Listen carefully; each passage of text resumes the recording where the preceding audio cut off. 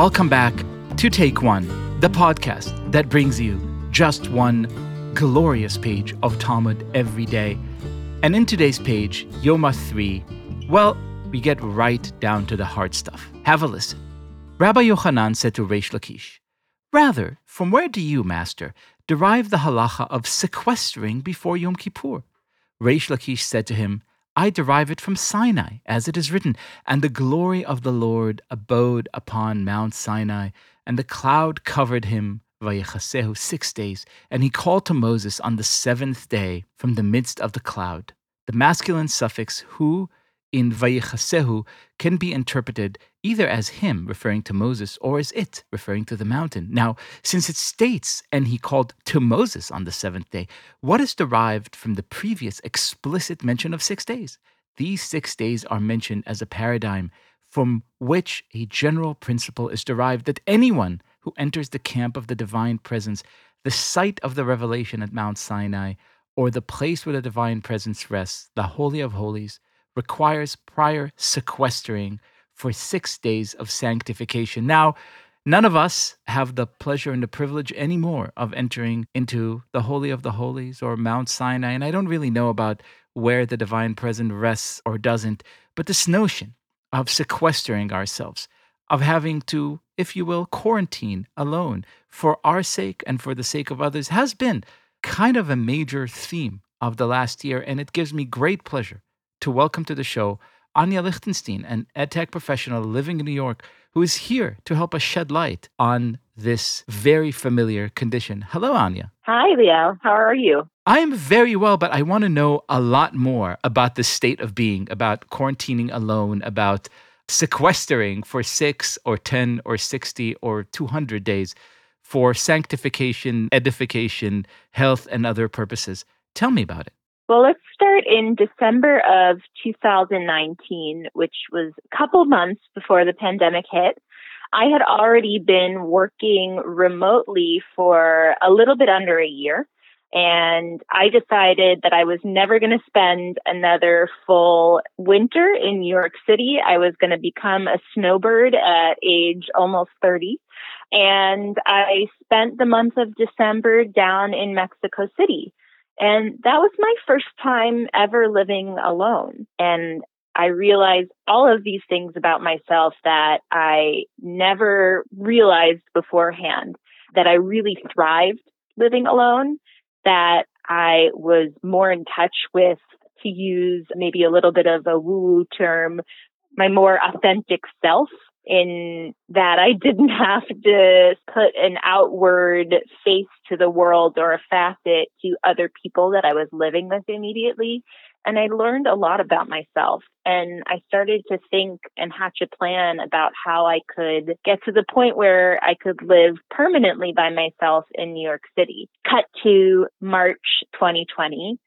My roommates, both of them, are moving home to their parents' apartments for an indefinite amount of time. And all of a sudden, I have this expanse before me of an undefined amount of time living alone by myself. And not only that, but living alone by myself without much contact with the outside world. I couldn't go work from a cafe for the day to do some people watching and very basic transactional interaction with other human beings. And I'm thinking, I don't know, can I really stomach this? It was the first year that I was maybe going to be celebrating Passover without my family.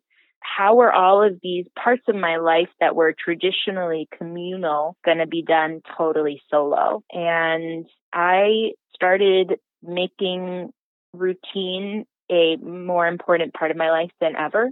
So every single morning I would wake up, I would do some form of meditation, some form of stretching or yoga or exercise, watch an episode of television while sipping my coffee, and just have a full 1.5 to 2 hours to myself every single day before starting work.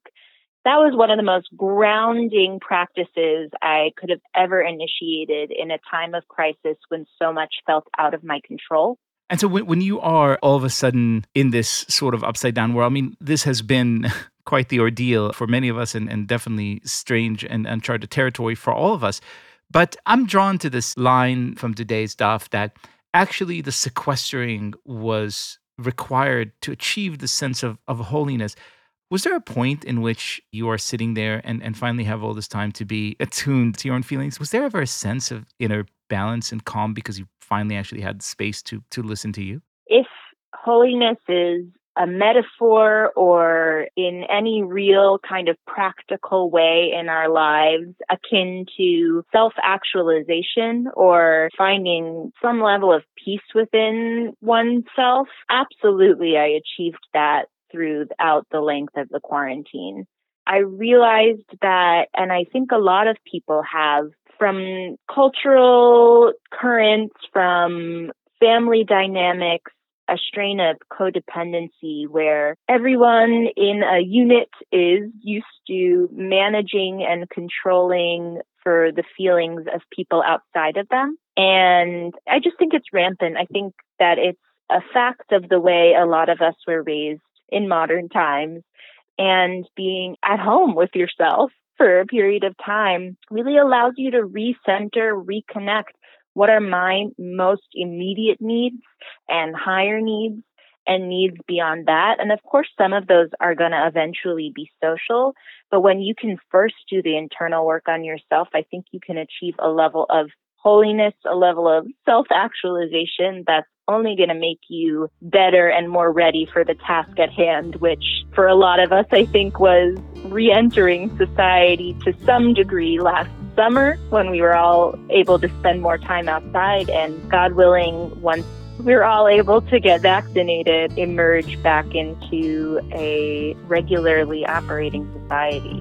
Amen. Selah. Anya, thank you so much for being our guest. You're so welcome. This was fun.